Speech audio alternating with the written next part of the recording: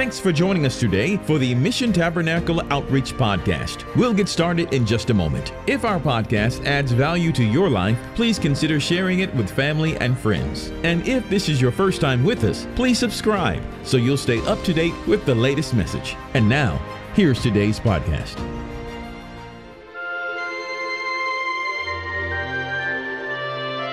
Hello everyone, this is Kelly Brooks with Mission Tabernacle Outreach. I'm glad you are joining us for today's episode of Connection 21. Today we will be looking at the 10th chapter of Matthew. This chapter focuses on Jesus and his 12 disciples, training, instruction, and prophetic word for the future mission. Jesus had a very special mission.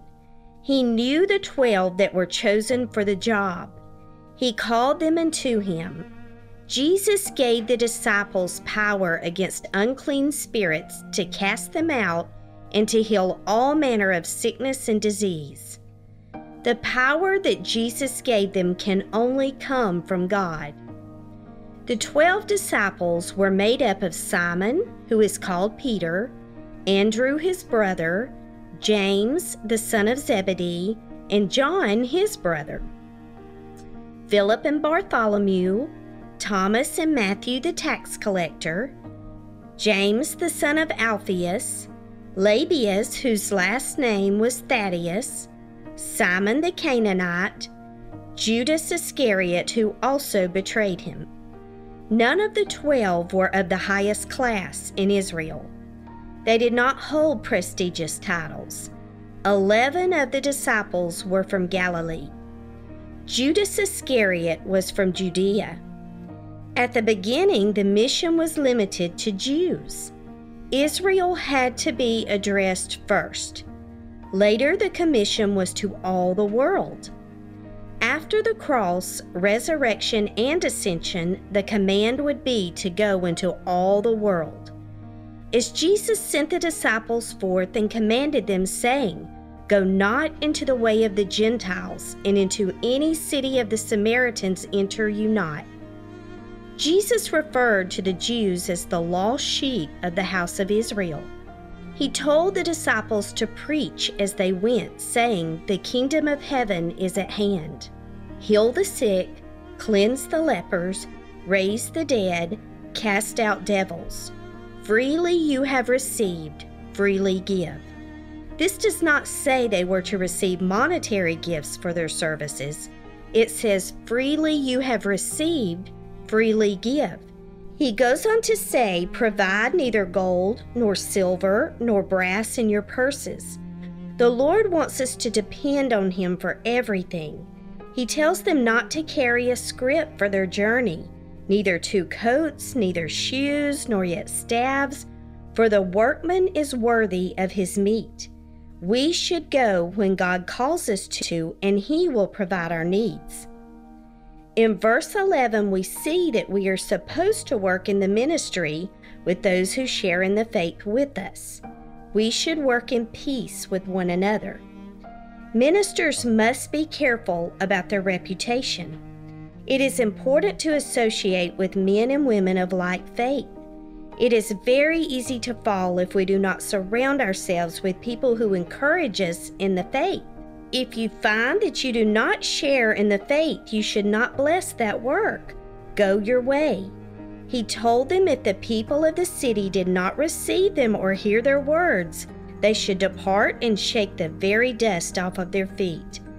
Jesus is letting them know in verse 15 that it is very important they pay attention to the statement he was about to make. It shall be more tolerable for the land of Sodom and Gomorrah in the day of judgment than for that city.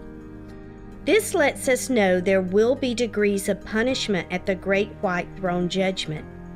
In verse 16, Jesus lets us know he is the one who does the sending. Behold, I send you forth as sheep in the midst of wolves. Be ye therefore wise as serpents and harmless as doves. Many times wolves are found in the church and present at ministry gatherings. It is very important to pray for discernment. He tells us to beware of men, for they will deliver you up to the councils. They will scourge you in their synagogues. The religious world many times is against the teachings of Christ and Him crucified. Jesus tells the disciples they will be brought before governors and kings. Many times persecution against the church is brought about by political entities. He does not tell them if they are delivered up, but when they are delivered up, to take no thought how or what they shall speak. For it shall be given you in that same hour what you shall speak. God is our defense when we are serving Him.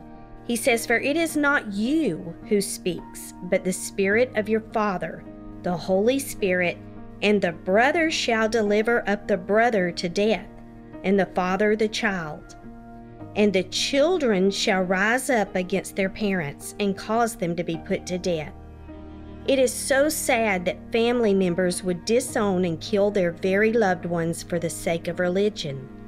Jesus is very clear when He says in verse 22, "You shall be hated of all men for my name's sake, but he who endures to the end shall be saved."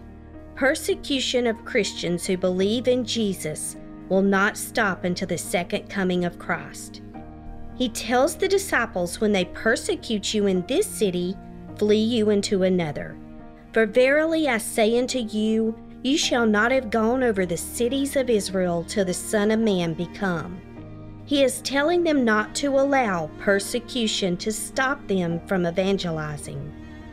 We will stop here for this week and next week continue with the mission and instructions of the disciples. Thank you for joining us for this episode of Connection 21. If you have enjoyed this podcast, please like and share and leave us a review.